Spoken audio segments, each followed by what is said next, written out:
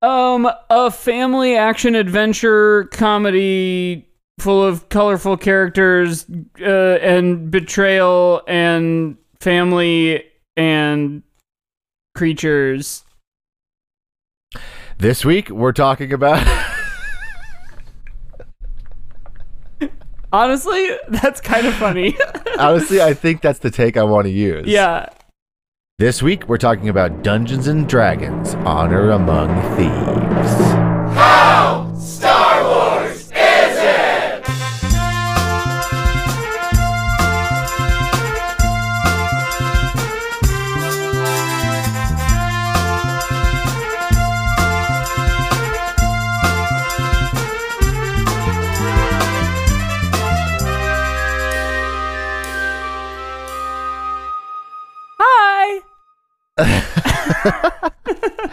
Hi. Hi, everybody. Welcome to How Star Wars Is It? Welcome to How Star Wars Is It? This is the peek behind the curtain. We always begin with that little cold open where we say a lot of the same things every week. And the take that you heard was me thinking out loud as opposed to presenting a final, polished, finished product. But alas... Here we are. Final and polished it was. There we were. And welcome to the show. Welcome to the show. This is How Star Wars Is It. It's the only... Well, sorry. It's one of two podcasts. That's right. This one and our Patreon. And that's the only podcast in the world, and you are lucky enough to be listening to them. So congratulations. Yeah. And what do we do on this show? Congratulations. Well, congratulations. What do we do on this show? Well, we rate things on a scale of 1 to 10, not of how good or bad they are, but of how Star Wars they are. That's right. So take all things Star Wars, the movies, of course, but the books, the comics, the video games, the television shows, the animated shows, the action figures, whatever else. You take all that, you boil it down into a chili. That gooey gray Star Wars sludge is a perfect 10 out of 10, and we're rating things against that 10 out of 10. Yes, correct. And this week, we've got a family adventure comedy with a bunch of colorful characters and situations with music and magic, and it's a movie. Like we've got a real contender on our hands this week. Yeah, we do. This one is very... I'm not gonna say it's very Star Wars right out the gate, but it shares a lot of the hallmarks, shall we say. It's certainly more Star Wars than like the Carly Rae Jepsen album that we talked about. Yeah, definitely. And let me just tell you, it's wild that this thing exists. Totally. I just want to say that. It's truly crazy that this movie exists, because Dungeons and Dragons is for nerds. Totally. Okay. Here's how I know that. I haven't ever really played it, and I know you have played it a lot. And I am not a nerd, and you are a nerd. Yeah, I'm nerdier than Mike. That's not. I mean, that's not true. Yeah. Just we pick are both a different realms. Yeah, if we wanted to talk about Star Wars, Mike is the nerdier one here. Yeah. If we're talking about, but D&D, Dungeons and Dragons, is experiencing a moment. Sure. And it has been for, I want to say, I'll say 5 years. Yeah. It's been having a really big moment. Right. Since the release of 5th edition. Since the hallmark of Critical Role. Yeah, I was going to say all these podcasts. Since the Adventure Zone. Stranger Things. Very true. It's been experiencing a renaissance, because there was a time when Dungeons and Dragons was very popular, and it was like bad. It was evil. Sure. There was a satanic panic. And Dungeons and Dragons was the focus of that, or was one of the focuses of that, amongst other things.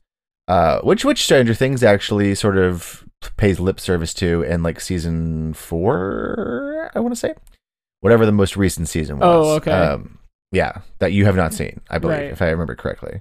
But yeah, so it's weird that this movie exists, because if you told me, even if you told me 5 years ago that in 5 years from now there would be a pretty successful and like critically acclaimed Dungeons and Dragons movie, right, I would be like, you're talking crazy. Now, there was a movie not long ago, right? Like in the 2000s?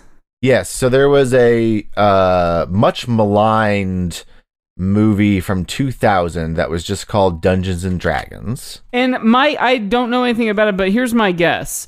It took itself really seriously? As far as I know, yes. But also Marlon Wayans was in it. Oh. So I don't know, but it's not, supposedly it's not very good. Uh-huh. But I've never seen it, and I kind of want to see it. Yeah, sure. Because I just want to, because as an artifact of like D&D, I just want to know, right, like what it was like. But it just doing some very cursory Googling. There was a trilogy basically that were all set in the same universe. The original trilogy consisted of a theatrical film, the one from 2000 with Marlon Wayans, a made-for-TV second movie, and a direct-to-video third movie. So Yikes. The second and third one were made in 2005 and 2012. So not nearly as successful as the first one, and the first one was also not very successful. So that's the other reason why it's crazy that this movie got made. Right. Because it has, like, 20 years ago, a real box office bomb. They tried it and failed. Yeah. But it was definitely the wrong time. And hey, you know what? A movie that probably shouldn't exist, but it's actually a big success. Do you know what that makes me think of? Star Wars. Star Wars. It's so true. Now, let's talk about the actual movie and not about the like sort of idea of the movie, I guess. Oh, wait a second. I'm just getting notice that we actually have to change our podcast. Oh, okay. It's now called How the Recent Jumanji Movies Is It? Yeah. Dude, this movie may as well have been like a third Jumanji movie. Honestly, if you just put a little like framing set piece at the beginning and end of people getting sucked into the board game or sucked into the video game, playing these characters, totally reading it as a Jumanji movie. And I think that's to its credit. I'm not saying that it's like, because I think those new Jumanji movies are good. But I think the fact that the second one kind of sucked, but the first one was really good. Yeah. And I kind of liked the second one. It was kind of good, but kind of bad. It does the like Quicksilver and the newer X-Men movies thing of just like repeating everything that we all loved, and it's like, well, we liked that Quicksilver scene because it was like something we had never seen before. Yeah, exactly. Anyway, the like, you know, fantasy environs set and setting are honored among Thieves, but like people kind of talk like we talk. Yeah. And it's like, great. I get what this movie is. Yeah, totally. They're not like they don't talk like old-timey people. Right. But like, they're also not doing like Marvel-y sarcasm. No. It's like, what did you tell me? You told me that it's like the blank check reviewer guy. Oh yeah, he said something like the return of the sincere blockbuster. Yes, which I think is a great way to describe this. And it's not sincere in a like sappy or saccharine way. No. But like the emotional relationships between characters and the emotional backstories of any one given character are real. Yeah. There is a weight to it that is there and present and is like appreciated and doesn't get undercut by like sarcastic quips. Right. Which isn't to say that there aren't quips, because there definitely are. Yeah. There's comedy in this movie. There's jokes in this movie. Something you said when we were talking about it a week or two ago, when that commercial just showed that whole hilarious scene in the cemetery. or I suppose it's just graves. Yeah. Of you can ask this guy 5 questions, then he goes back to being dead, and that you said this feels like a group of people playing D&D, and like the whole movie felt that way. Like the whole movie felt like a bunch of people having fun with each other. yes, totally. I a couple of my friends who played D&D watched it, and we were all talking about it, and I went to see it with a friend who I've played D&D with for many years now. And we all said the same thing. We were like, this feels like a campaign. Yeah. It feels like a group of knuckleheads that are like somehow formed a party. Right. And are failing upwards. Yeah. And trying to making plans, and the plan sort of works but sort of doesn't work. And everyone has a thing. Everyone has a thing. And each apparently also like the directors said that like each character represents like a certain type of player, and so like you've got like the really serious like sad backstory of they all have various serious sad backstories, but then you have like the I'm thinking of like Olga specifically, Michelle Rodriguez's character, who like is exiled from her clan and like has a lost love, and who is Tiny Bradley Cooper. Tiny Bradley Cooper. Which apparently was filmed after they showed Bradley Cooper a cut of the movie. And then he was like, this looks good, I'll be in it. And then they filmed him entirely on green screen and just cut him into that part that was already filmed with another actor. What? So he was not filming with Michelle Rodriguez at all. She was filming with someone entirely different. That's insane. Yeah, so all of that was just added in post. This looks great. I'll be in it. Yeah. I'm sorry. You what? Yeah. And I was even reading this thing that was like saying that even felt like having that cameo even felt like D&D in a way, like having a weird side character that's very important come into the campaign for a second and just be like, I am here for 10 seconds and then I'm gonna be gone, is like very D&D. And like even so how do you say his name again? Regé-Jean Page.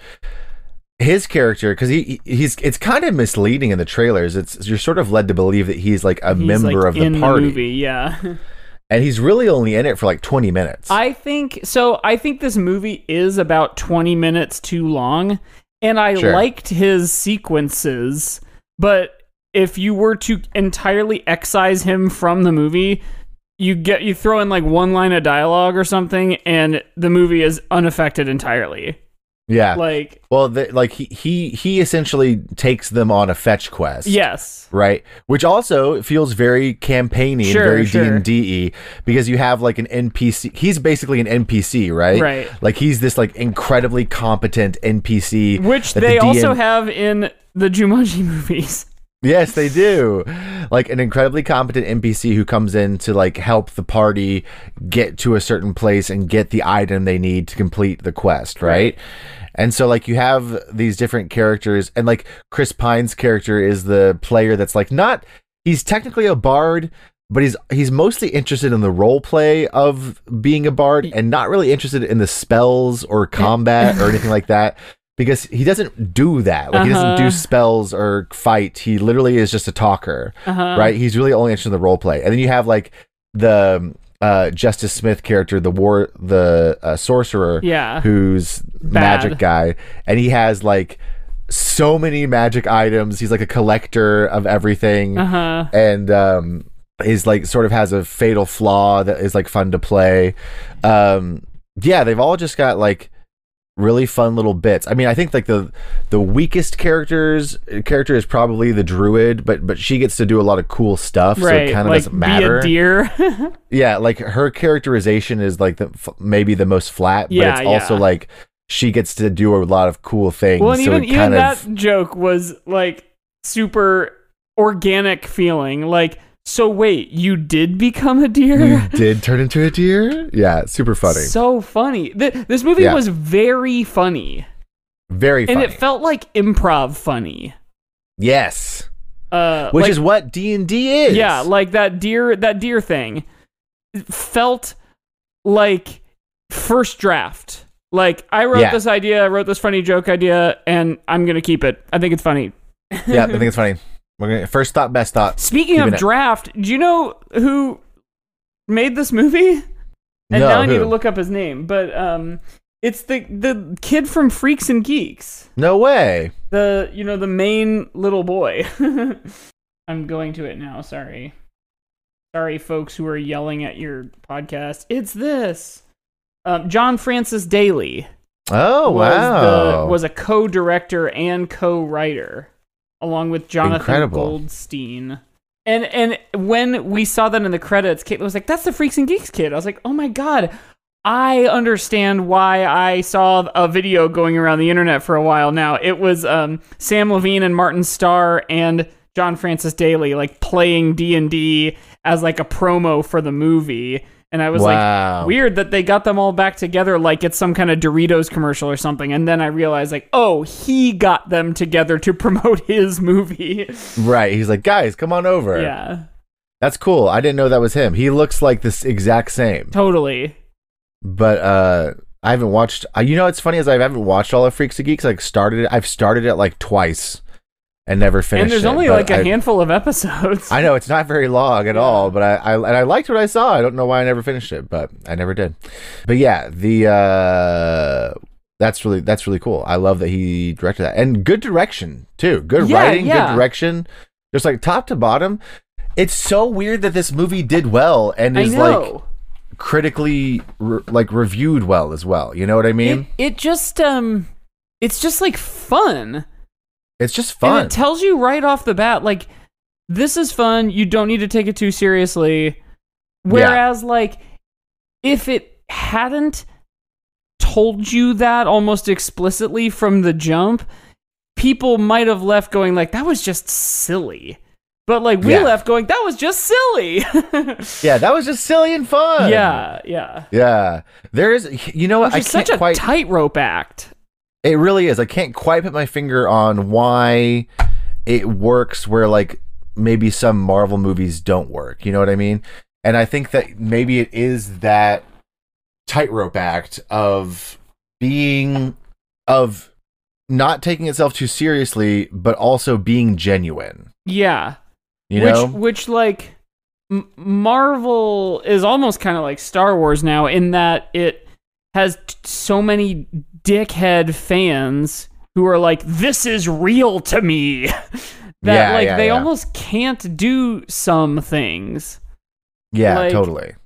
Like silliness. Like, in fact, I didn't even see Love and Thunder, but I heard like people kind of didn't like Thor 4 because it was maybe too silly.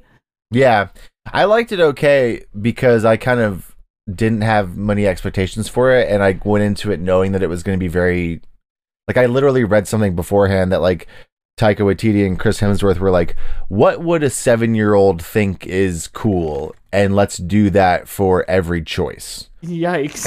And so I went into it knowing that was the sensibility with which the movie was made. Yeah. And because of that, I was like, oh, that was fun. But it is very silly and maybe too silly sometimes. And and once again, I can't quite put my finger on it, but there is just like something different about this movie, about the Dungeons and Dragons movie, that sets it apart and makes it work. Yeah. And maybe it's just the fact that like it was a good script, a good director, good actors, a good ensemble, and everyone was giving like 110% and just made something good. Yeah. Maybe that's all it is, as opposed to like Thor 4, where you're kind of getting diminishing returns from like Taika Waititi's sensibilities, right? And just Marvel. And just Marvel fatigue in general. So, also, here's an intangible thing that contributed to this movie. It's got the best Chris. Best Chris of all time. Like, I love Chris Evans. Chris Pine is the best Chris. Yeah, it's not even close at this point. I'd say maybe it's close. Chris Evans is definitely like second place. Anything he's in, I will watch. Like, but like, people talked, when Chris Pratt kind of became a movie star, people were like, oh my God, it's the next Harrison Ford. I think they were off by just a few letters. Yeah. Chris Pine is that. The effortless, charming, funny, but also serious, depending on the need of the role, leading man action star who fails upward but looks confident while he does it, Yeah, totally. My dad sent me the most like dad text where like he was like, Chris Pine going gray, and I was like, yes. He's just going like, gray. that was like the whole text. He was just like, going gray, looking premature, and I was like, I mean, he's in his 40s. Like easily. He He's can go like gray if he played wants. dads. Yeah, he can go gray if he wants. But it was such a weird, like, classic dad text, of just like, going gray, and I'm like, yeah. And okay. was it out of the something blue? Else? Absolutely out of the blue. We weren't talking about Chris Pine. Random text. From dad. I think he saw something about the D&D movie, or like an interview or a commercial, and then like looked up Chris Pine and saw that he's going gray, and then was like, hey, he's going gray. So but it made me laugh so much. I was like, I guess, Dad, like, why is this apropos to what's happening right now? Classic dad stuff. It's a great flick. I would say everyone go see it if you haven't seen it yet. It's really good. So something that we were just talking about, how Marvel is kind of like Star Wars. Something that is counting against this movie being Star Wars for me is that it can not take itself super seriously and get away with it. Yeah, Star Wars totally. Can't. Yeah, Star Wars People has get to take mad itself. when Star Wars is too funny. Yes, I'm reminded of, and I myself was guilty of this. I haven't been watching The Mandalorian, but I did see the recent episode where Lizzo and Jack Black were in it, and I had this weird like that Doritos commercial of an episode. Yes, I had this weird like knee jerk response, like this reflexive response where I was like, "That's not right. That's not Star Wars. Yeah, that's not Star Wars." I know, and I don't know why. I mean, I know why. I mean, I did like, too, and that's not fair because I always am like, let people do whatever they want. It's Star Wars. It has so much room to. I know. The world was wide enough for both Hamilton and me. It's so like against the sensibility of our show and like what we talk about to go out on a limb and say like that was bad. Yeah. Lizzo and Jack Black shouldn't be in Star Wars. But there was this weird feeling of like this doesn't feel right. Yeah. And it's because Star Wars takes itself too seriously. Yeah.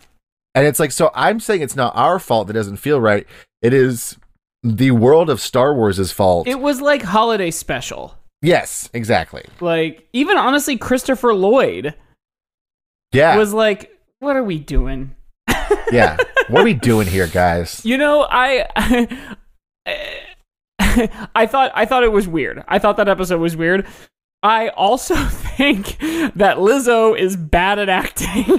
Yeah, that's the other thing, is she's not an actor, so I don't know why she was in it. Like,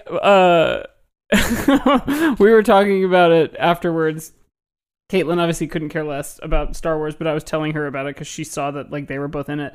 And I was like, remember how when they announced the casting for The Little Mermaid and that Melissa McCarthy was announced as Ursula, and everyone was like, no, it should have been a drag queen, or it should have been Lizzo. We didn't know this then, but we were wrong that it should have been Lizzo. It definitely should not have been Lizzo. She was retrospect. just like so wooden. Yeah. Not everyone not everyone who is good at one thing is good at another thing. You know? Right. Great musician, great songwriter, great singer. Yeah. Does not mean she'll be good at acting. Right. Those two things are not necessarily related. And I think she's like charming, and I think when she was like on SNL, she was cute. But like that's not like the same as like acting. No, it's not the same as acting. All that to say, Star Wars takes itself too seriously. Yes, and this movie didn't. This movie does not take itself too seriously, but this movie is genuine enough that it like elicits real laughs and a real good time. Right. Yeah, as opposed it was really fun. Star Wars has to like the needle that like this movie thread is very impressive of being like fun, not taking itself too seriously, but also being like genuine and everything. But then the needle that Star Wars has to thread is something entirely different, where it has to like take itself very seriously, but somehow still be fun. Yeah. And it's like, that's hard to do. Which and is that's when why you get They Fly Now. Yes. Like, I was just going to say, Rise of Skywalker is the perfect example of a movie that took itself way too seriously, but was trying to be fun the whole time. Yes. And ends up being just a mess because you're like, I don't know what I just watched. Yeah. None of that was fun. It was just like a chore. I know I've said this before, but I have watched Jenny Nicholson's review of that movie more than I've watched the movie itself. And like, you just made me think of another thing she said. I can't remember exactly the tune of it, but it was like, at a certain point, they were on like yet another step along this like quest, and I looked at my watch and was like, you guys gotta hurry up. There's not much movie left. Yes, totally. And this movie doesn't have that. This movie, the fetching doesn't feel super forced. It feels like, you know, it's certainly like one goober leads to the next goober, but like, again, in a game way. Yeah, it doesn't feel. I think every time, like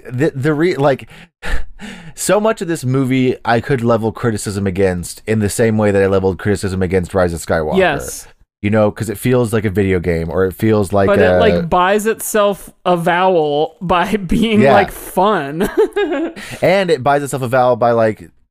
It's based on a game. Right. You know what I mean? So anytime it feels like a game, instead of being a bug, that's a feature. Right? Yes. It's like, when it feels like a game, you go, oh, this is like a game. Yes. This is like the game that I play with my friends. Totally. Whereas like a lot of episodes of The Mandalorian, people's like main criticism they'll level at it is like, it feels like a video game. Yeah. And it's not. No, it's not. It's not. They have this huge sandbox to play in to write an original story, and they're like, let's make them have to go from one thing to the next. Yeah, and that's it. Well, and like they're like a specific example of a time that feels very much like a D&D game. Like they're on like the fetch quest with the paladin Regé-Jean Page, and he's explaining a very complicated way to cross this bridge. Yes. And he's like, here's the safe way to cross this bridge. Right. And then the sort of hapless sorcerer accidentally puts his foot on the wrong part of the bridge. Yeah. The entire bridge collapses. They're unable to cross. Yeah. So then they're stuck, right? And so there's this thing where it's like, well, how are they going to get across? And you're sitting there as the audience. You're like, well, that was funny. That was funny that he made the bridge fall down. Right. But then you kind of think for a second, like, well, then how are they going to get across? Yeah. And it's like literally... the sorcerer goes like, oh wait, what's this stick you got from your ex-husband? Yeah. Oh, this is actually a magic stick that is a portal gun that can shoot a portal here and there, and then we'll go across through the portals. Right. And I was like, this is what I would do if I was a DM, right? Like, if they got themselves stuck and they couldn't get to the thing that you need them to get to, right? There's no way for them to get across. I would literally do something like that as a dungeon master, where I would say, like, everybody turn out your pockets. Turn out your pockets. What do you have? Oh, this stick you have is actually a hither-thither stick, so you can use it to get across. Right. There you go. Like, it felt like that to me. I was like, this is just a DM creating a creative solution in the moment because they got stuck. Yeah.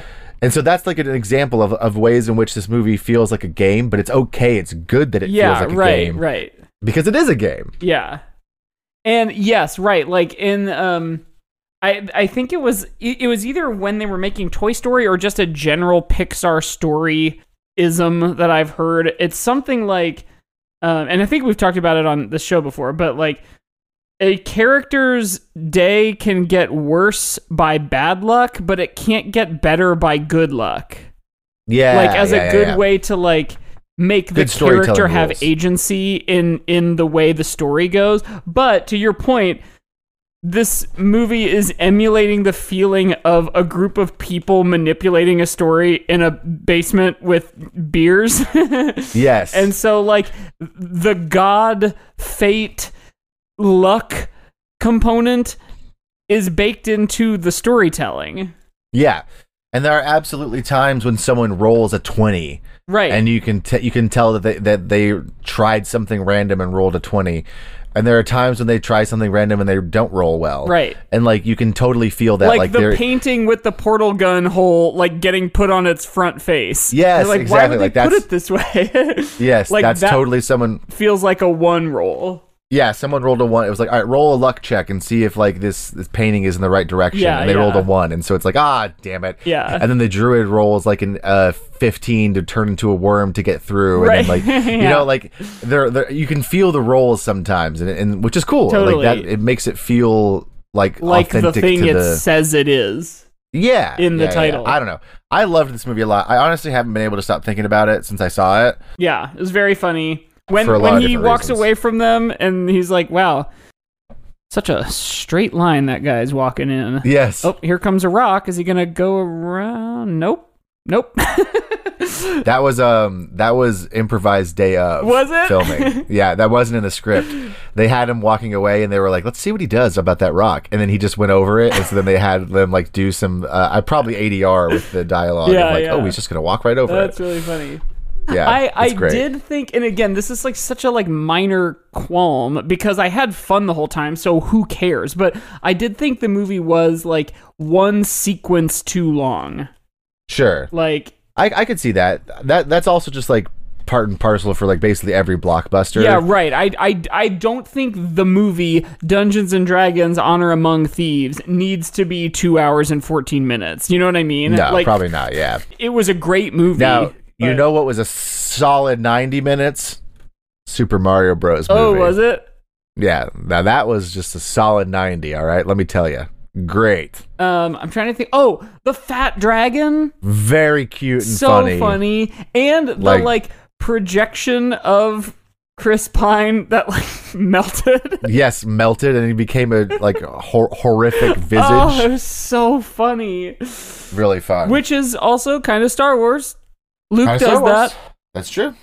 They've got like magic and swords, and they can control stuff. And there's a witch that looks basically just like the Night Sisters of Dathomir. Yes, that's true. Red big hood, white face with black sunken eyes. Like looks just like them. Very true. Well, should we go to the break because we're going a little long in this first section? Yeah, I suppose we should. We've done some Star Wars points. It's pretty Star Wars. It's a family-friendly adventure, you know. And they almost get away with the treasure, and then they realize it would be better to save the world from the bad guy than it would be to get the treasure, which is very Han Solo. Which is Harrison Ford, and Chris Pine is the new Harrison Ford. Yes. Yeah. Although I think Chris Pine likes being in movies. Yeah, he's like the new Harrison Ford is not like something to aspire to. I don't know why I'm like saying it like a compliment because he's kind of like a douchebag. I know what you mean though. It's just funny because Harrison Ford is such a curmudgeon and like doesn't watch the movies that he's in and doesn't care about Star Wars. And every character he's ever played is kind of a like no means yes kind of creep. Yeah. and unfortunately. Yeah. There's the big cube of goo, which I know is something. A gelatinous cube. Yeah. Yeah, those are fun. I'm trying to think of anything else that was just like worth saying on its own. I didn't really take notes or anything. Yeah, you're watching a movie. Hither Thither was great. Super fun. Plan A and Plan B, and then Plan C being Plan A, and then Plan D being Plan B. Yeah. That was cute. Yeah. It really did just feel like people were like they brought a camera and costumes to a studio and were like, just like have fun. Just have fun up there. Have fun with it. But yeah, let's go to the break. Let's go to the break. Let's do it. Ready? Here we go. Woo! Due to our mutual fear of making concrete decisions, Kevin and Thomas have a new comedy podcast that is 100% segments top to bottom. Every week, we spin a wheel of random podcast segments, complete absurd challenges, and get into petty squabbles. We bring on our favorite comedians and guests and even let you, the audience, decide what happens next to ensure we have as little control as possible. Check out Oops, all segments wherever you get your podcasts. Do it. And we're back! I need a character, right? You do, yeah. So welcome back to the show, everybody. Regular listeners will know, as I already mentioned earlier, that Josiah is an RPG guy. He plays them. He knows how they work. He DMs them a lot of times, writes wonderful scenarios, etc., etc. And I haven't, can't, whatever negative verb phrase you want to use there. I've like sat in on one D&D game before to like fill in for someone who was absent one time, and I've played board games but not a lot of RPGs other than the ones that Josiah tailors to me for this our podcast. So all of that said, this week in honor of Dungeons and Dragons as our topic, I am gonna DM. Yes. And I don't know how to do that. Yeah, Mike doesn't know how. So I don't know how any of this works. I always, whenever Josiah leads me through something, he has to basically tell me everything that happens based on dice rolls and everything like that. But, what level should my character be? What are the levels? Wait, no, I'm not even gonna. Don't even answer it because I'm gonna do this blind. Okay. 8? Okay, great. I'm gonna pull out my level 10 character that I have over here. Great. He's really good at punching stuff. And while you're getting set up there, I'm going to introduce you to the sort of scenario before we hear about your character. You'll find out why in a second. Okay. Water. I'm ready. Is all around you. Ooh. Every direction. It's pouring rain. You are floating. Okay. And you're in and out of consciousness. Your vision is foggy. Your memory is scattered. Any skills, abilities, and attributes you once had, you have no memory of. Your body is pierced with multiple arrows, and you lose consciousness. No. You awake on a table in a curved wooden room. The room seems to tilt back and forth. A hobbit cleric stands above you, speaking to other hobbits in a language you don't recognize, at least not at first. As your wits return to you, you recognize the language and realize you speak many languages. Okay. The hobbit is in the middle of removing the final arrow from you. Not knowing what's going on, you snap to your feet and you grab the hobbit. That's where we begin. Okay, great. I've got the hobbit in my hands and I say, "Who are you?" The hobbit answers, "I am Jacques." Hey, Jacques, are you fixing me or are you evil? I'm only fixing you. We found you floating out at sea. Oh, okay. Sorry about that. I put him down. We were out fishing, me and my mates. I am the captain of this ship. Oh, am I on a ship right now? It's a small ship. I'm a big man, so this feels weird. Hi, my name is Boris. Oh, wait, I don't remember my name. I forgot. But you will in just a moment. Hold on, wait. I say, my name is... I don't remember. Great, yeah. And I go to shake his hand. Pleased to meet you. Pleased to meet you, Jacques. I'm sorry to have woken you and startled you, but I pulled out this arrow from you, and well, if you read the shaft of the arrow, there's all this information on it. I think it comes in the form of like a character sheet. Oh, what's this? Let me check. I look at the arrow. What's on there? It has your name. Okay. My name is Boris F. Cuffs. Okay. It has all the other things that a character would have. So it looks kind of like this? Yeah. Yeah. You actually you see your name, and then you can kind of peel back part of the shaft, and all of a sudden it unfurls as if it were a contact list taped inside of a flip phone. Yes. I know that. So what is the rest of the information? My name is Boris F. Cuffs. Ah, it's coming back to you now. I'm a level 5 fighter, a level 3 barbarian, a level 2 paladin. This is funny that I chose this character for this because he's the most complicated character that I have. I have a gladiator background. I'm neutral good, and I'm a human. And I have stats. Yeah, what are they, and how do they work? Well, I won't tell you all the numbers. That'd be kind of boring. But if I want to do something, I roll a dice and I add the number that is associated with that skill to the dice. Got it. Yeah. And what are the types of stats? Well, there's strength, dexterity, constitution, intelligence, wisdom, and charisma. Got it. Okay. Does that make sense to you? Kind of. Yeah. Strength is how strong you are. Constitution is how hardy you are.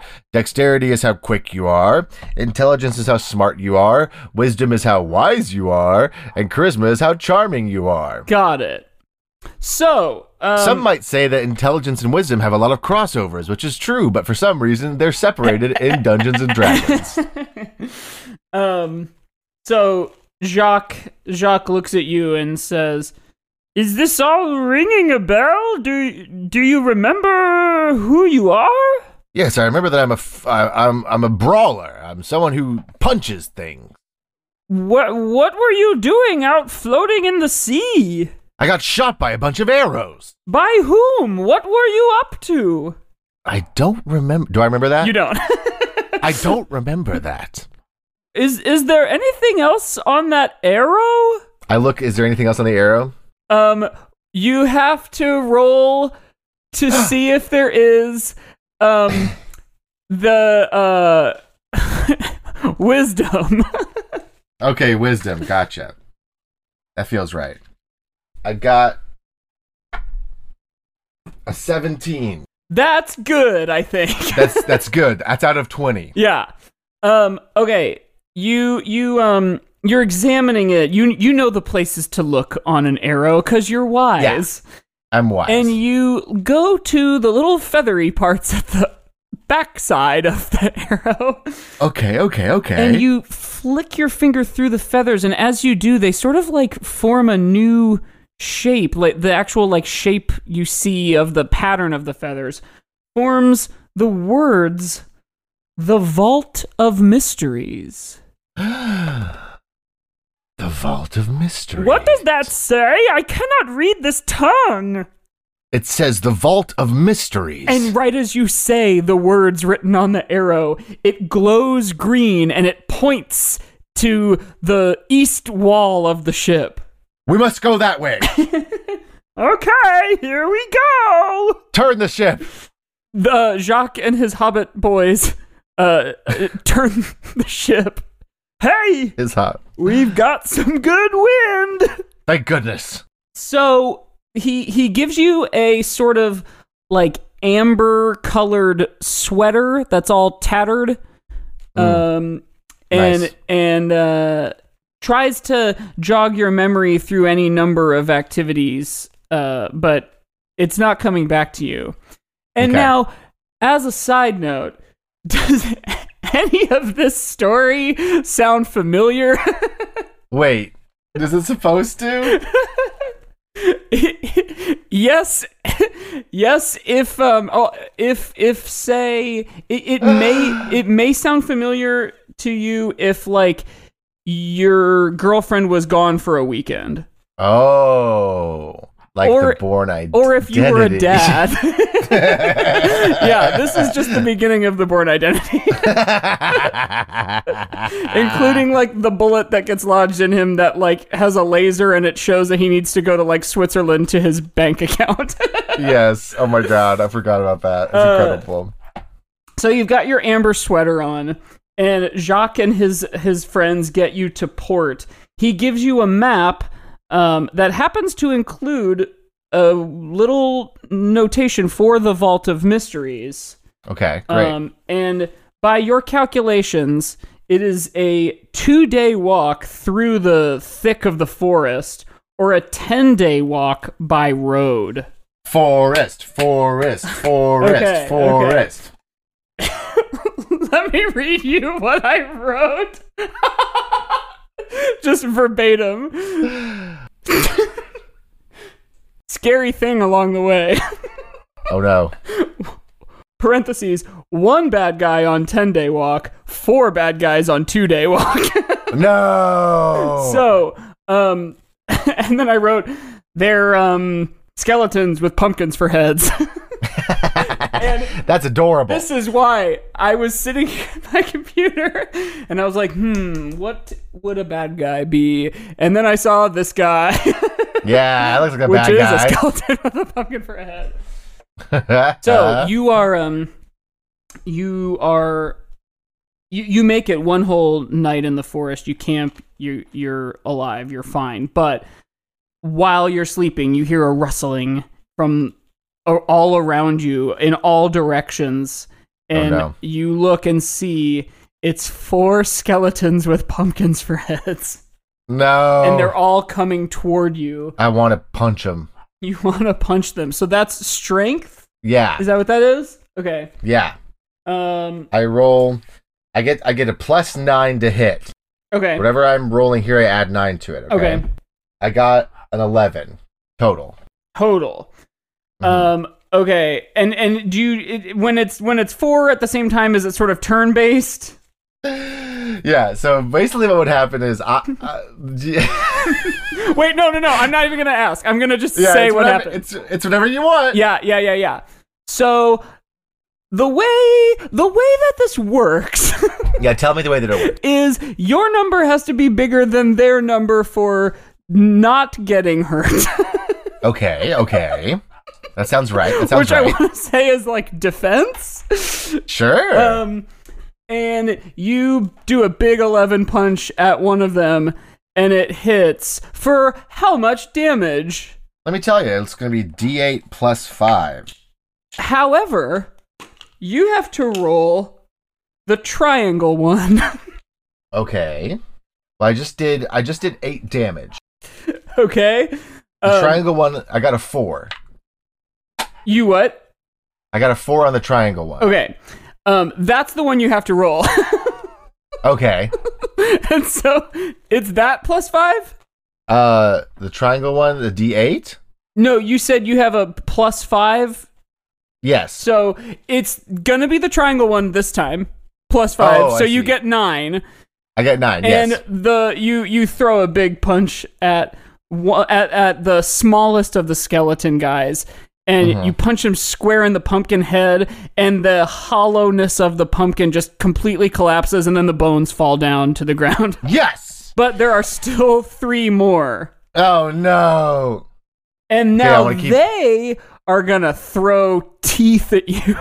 No, not teeth! Which doesn't make sense, because they don't have teeth. No, they have they're pumpkins for heads. They just got a bunch of teeth hanging out of there. So, I'm gonna roll the one with all the zeros on it that looks like a UFO or a thing above the Sims. Yeah. And they throw 70 teeth at you. No, that's so many. You now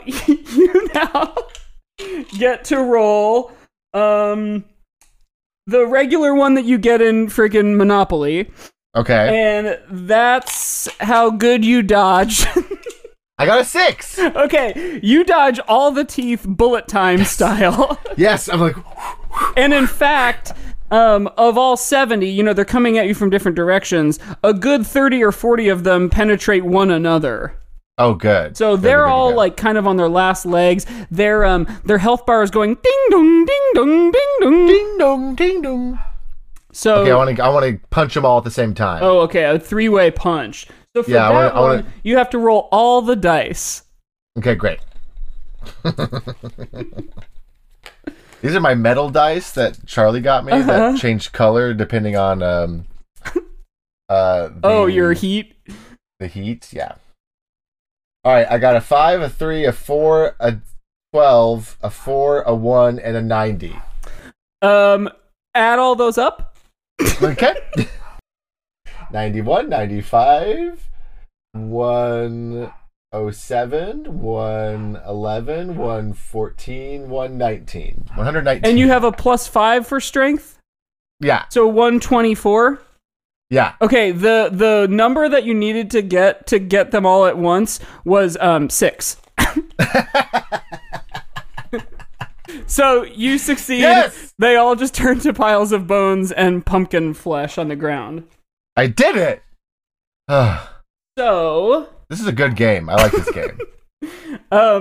you decide here, like it's the middle of the night, but you have one more day of hiking to do. So what's your plan?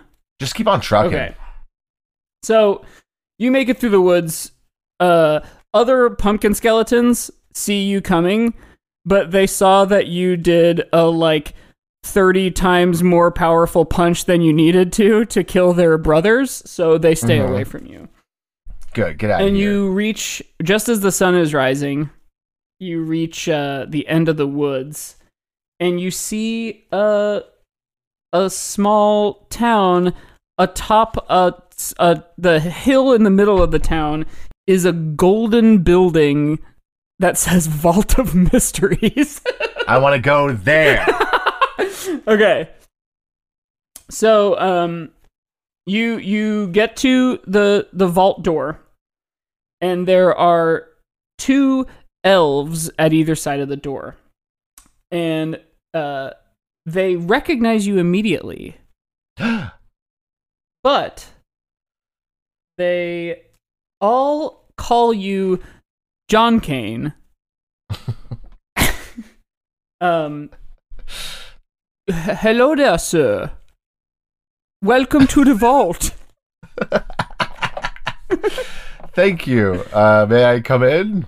Ah, yes, Mr. Kane wishes to see his vault. Ah, Mr. Kane! Are you looking to buy another boat? Another boat? Come in. Are you saying this is my vault? All right, so we need to see some identification just for formality's sake. I pull out the character sheet on the arrow. Okay, you have to roll for if that passes muster. Okay. Or if you need a real ID. Okay. It would be, I guess, what would be the stat to roll for there? Probably charisma. Yeah, okay, that's kind of what I thought. I got an 11. Okay, you get in, they let you into the vault, but they're a little suspicious of what you just showed them. It's kind of unorthodox. Yeah, to be sure. But they close it behind you and you're alone. You're in the vault. What do you do? I look around. Is there treasure? Okay, there are 5 coins. Yes. Small little coins. I picked them up. Okay, you now have 5 coins. Yes. And if you want, you can put them in a red duffel bag. I will do that. There are other things. There is a long, cool, awesome sword. I'll take it. And there is a small frying pan big enough for not more than 1 egg. An egg pan. And there is 1 egg. All right, I'll make myself a little egg pan egg.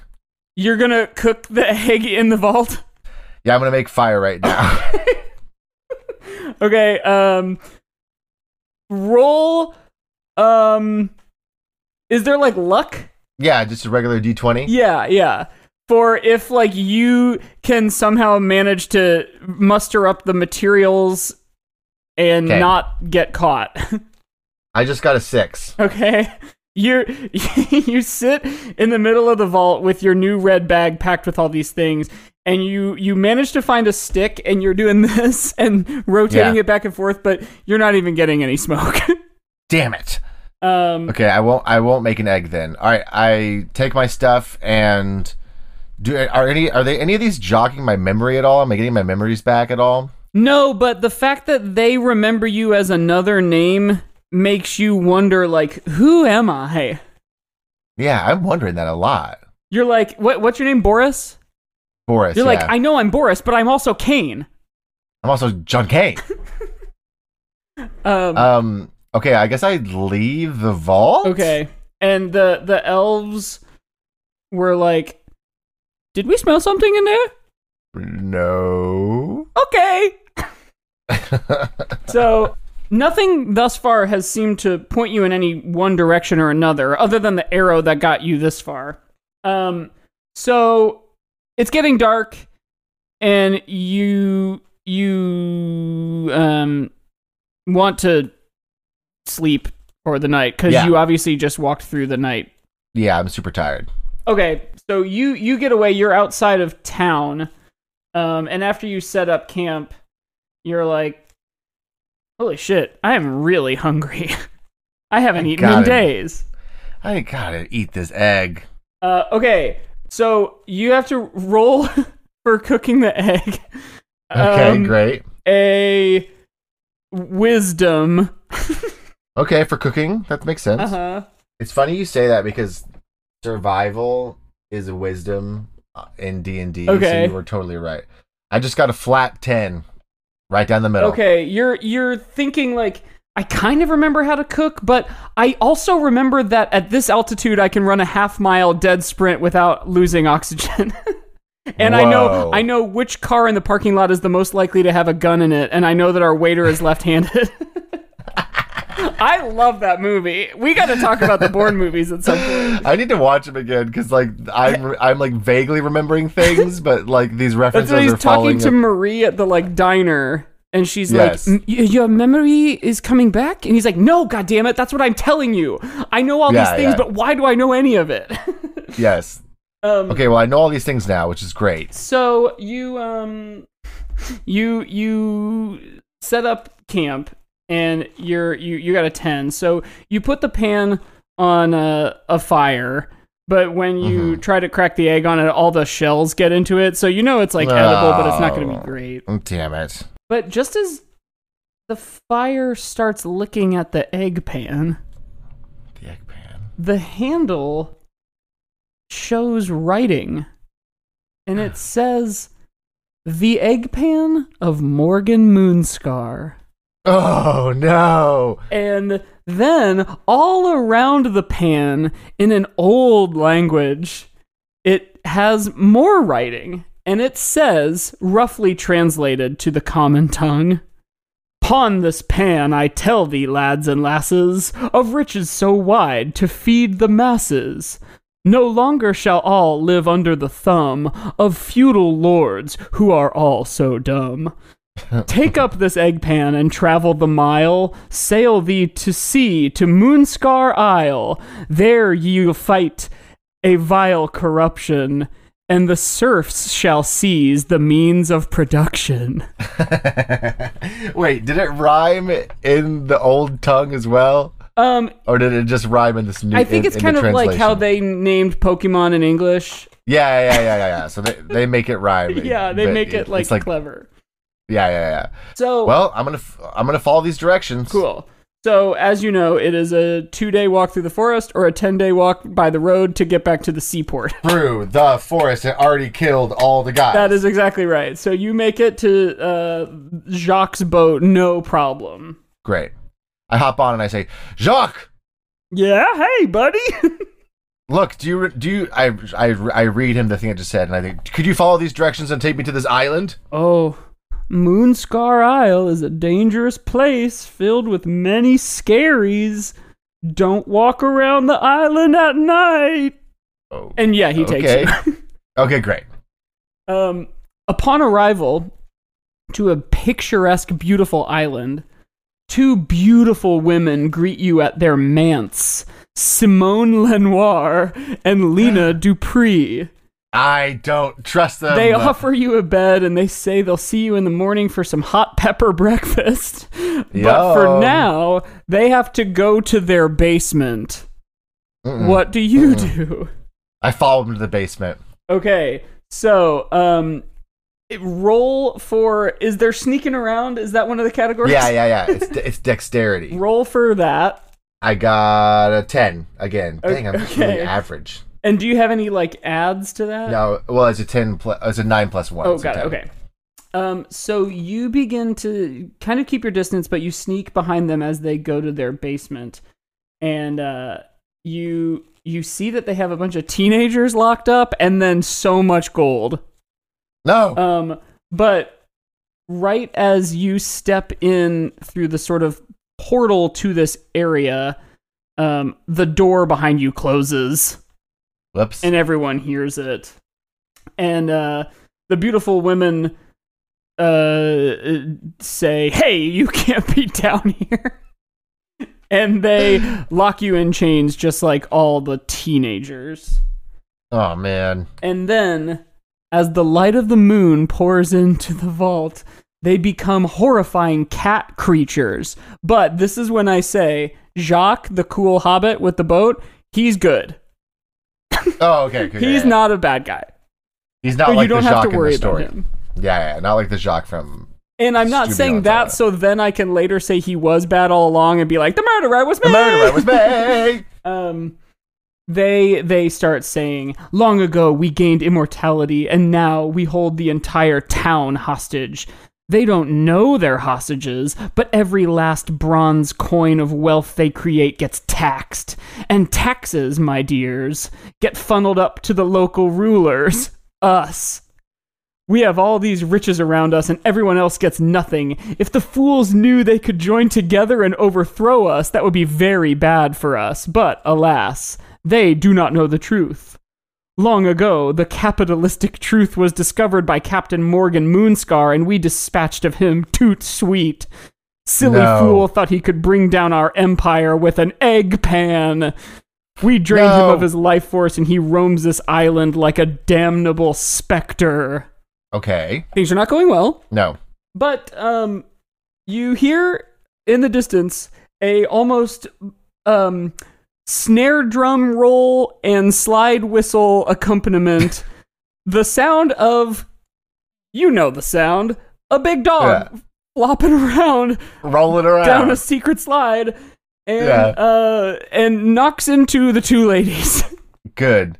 I say, good boy. He comes to you and gets you out of your shackles, and I suppose now is when I say this dungeon has a large altar at the center of it, and on the altar is a candle, and on either side of that are two wax dolls, and on either side of those are a hammer and a sickle. I take the hammer in one hand and the sickle in the other hand. Okay. And what do you do? I smash the dolls.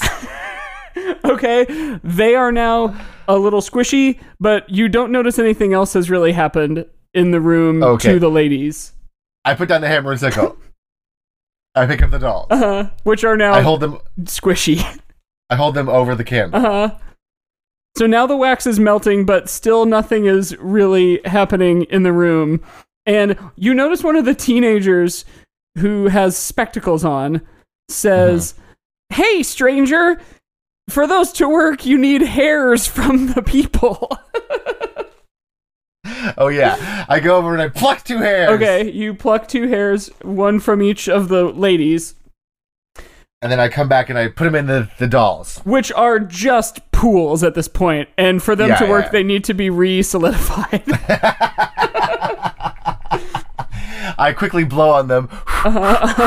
Okay. And mold them back into doll shapes. They're starting to harden. Cool, okay. I mold them back into doll shapes. They're not pretty, but you've got two anthropomorphic forms and hairs. Right. Okay. Now I take the hammer and sickle and I smash it. Okay. Now all of a sudden you notice these two cat ladies have, like, first of all, they're all red. Yeah. And they have crazy smash lines in them, forming the negative of giant hammer and sickle. And then all of a sudden you hear some rustling from above you, as if a bunch of zombies were suddenly given life again and were able to take up torches and hammers and sickles of their own and bring power back to the people. Yes! Jacques, who is still cool and nice, comes and opens the door to the dungeon and saves all of you. And he offers to give you boat rides anytime you want for free. But you agree that you're always going to pay him a fair wage as a ferryman. Yes, After definitely. all, we all must pay one another fair wages for labor.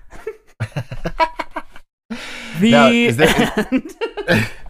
Did any of the zombies, were any of the zombies in a Confederate soldier uniform? Yeah, like a third of them. And it was a little weird why they're here. Yeah, I realized as I was writing this, I was like, why do I feel like we have done an RPG in Scooby-Doo on Zombie Island? Oh, we literally have. We have. It was also Pokemon, though. If you recall, you got to catch and battle with the characters. I had like zombies as my like team. We should release that on the main feed at some point too. Oh yeah. So anyway, that was my attempt at doing something. That was amazing. I loved it. I was really good at that RPG. I won that really easily. We've gone so long, right? Yeah, we're like 10 minutes over. That's okay. Yeah, okay. So let's wrap this up. Let's wrap it up. So back to real D&D. Back to real D&D. The cold open was like all the things. Like it is like family fun. It's got creatures. It's got magic. It's got swords and shields. It's got ships. It's got a family reveal subversion kind of thing. The daughter can sneak around because she can turn invisible with her special pendant.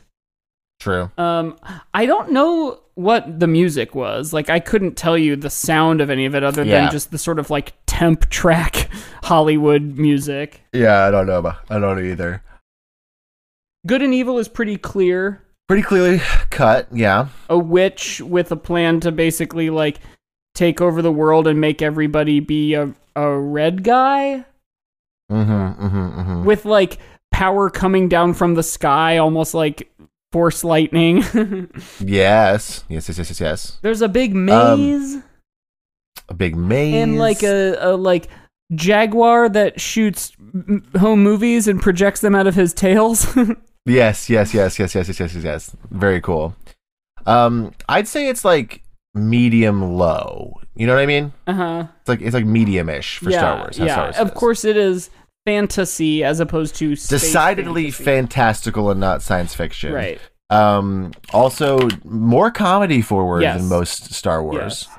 And it doesn't take itself too seriously, like we said, as opposed to Star Wars, which takes itself pretty seriously. Right. Yeah, it's funny. Like those things you just said that are kind of against it do feel like big chips. Yeah, definitely. Well, let's give it a rating. Mine is going to be potatoes. Oh yeah, that was cute. Yeah, it's cute. Mine is gonna be different animals that one might turn into. Yes, definitely. I think I'm gonna give it like a 3.5. I was sitting at 5, and then the more you said, I was like, I think it's a 4. Yeah, I was gonna say 3.5 or 4. So I'll say 3.5. You can say 4. So it's a worm, a deer, a owl, bear, and a bird. A bird. This is a great movie. You should all go see this movie. It's very fun. And it was a great RPG that I just played, and I loved it. So, do you want us on the internet? Because if you do, you can find us at How Star Wars Is It on Twitter and Instagram. You can email us at agoodpodcast@gmail.com, that's what this is. And Mike, tell them about the Patreon. We also have a Patreon where every week we do a bonus episode. We also, like Josiah and I were just saying, we have RPGs on there that he created. We have March Madness bracket tournament kind of things and film commentaries. We have a lot of awesome stuff on our Patreon, a Discord, access to our exclusive Discord server, all of that. And that's just $5 a month. Yeah, heck, check it out. You could even just go over there, give us $5 a month, and not look at any of that stuff. It's true. We don't care. Like you just like if you like us, you can just go. Yeah, you can just throw us a bone if you want. And hey, tell your friends about this show because we're slowly approaching the threshold we need to hit to like get monetized. Yeah, on Spotify. Yeah, so like if you're not listening to this on Spotify, it would actually help us weirdly if you shift over to Spotify. Yeah. Or at the very least, if you go over there and like follow the show on Spotify. Yeah, right. And I don't remember like when anything is releasing at this point because we've got all sorts of stuff in the books. But if this is before May the 4th, we are doing trivia. We're hosting trivia again at the Counterfeit Combat event at Redline VR. That's right. And of course, you can always see us in Anarchy, the Improvised Rock Opera. Thursday nights at IO at 8 p.m. And I'm in a bunch more Baby Wants Candy coming up. Yay. Good. So come see us. And all good. Luna Bloom. Shout out to Luna Bloom. That's it. So I almost said, do you want us on the internet again? So sandwiches to Star Wars. It's about time for Tubby Bye Byes. Like we always say, We love you. And may the and fourth be with you. Bye bye. Bye.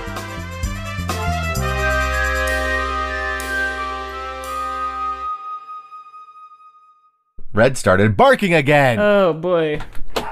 Red, stop! Am I going to train this dog? That. Come on. What am I going to teach this old dog new tricks?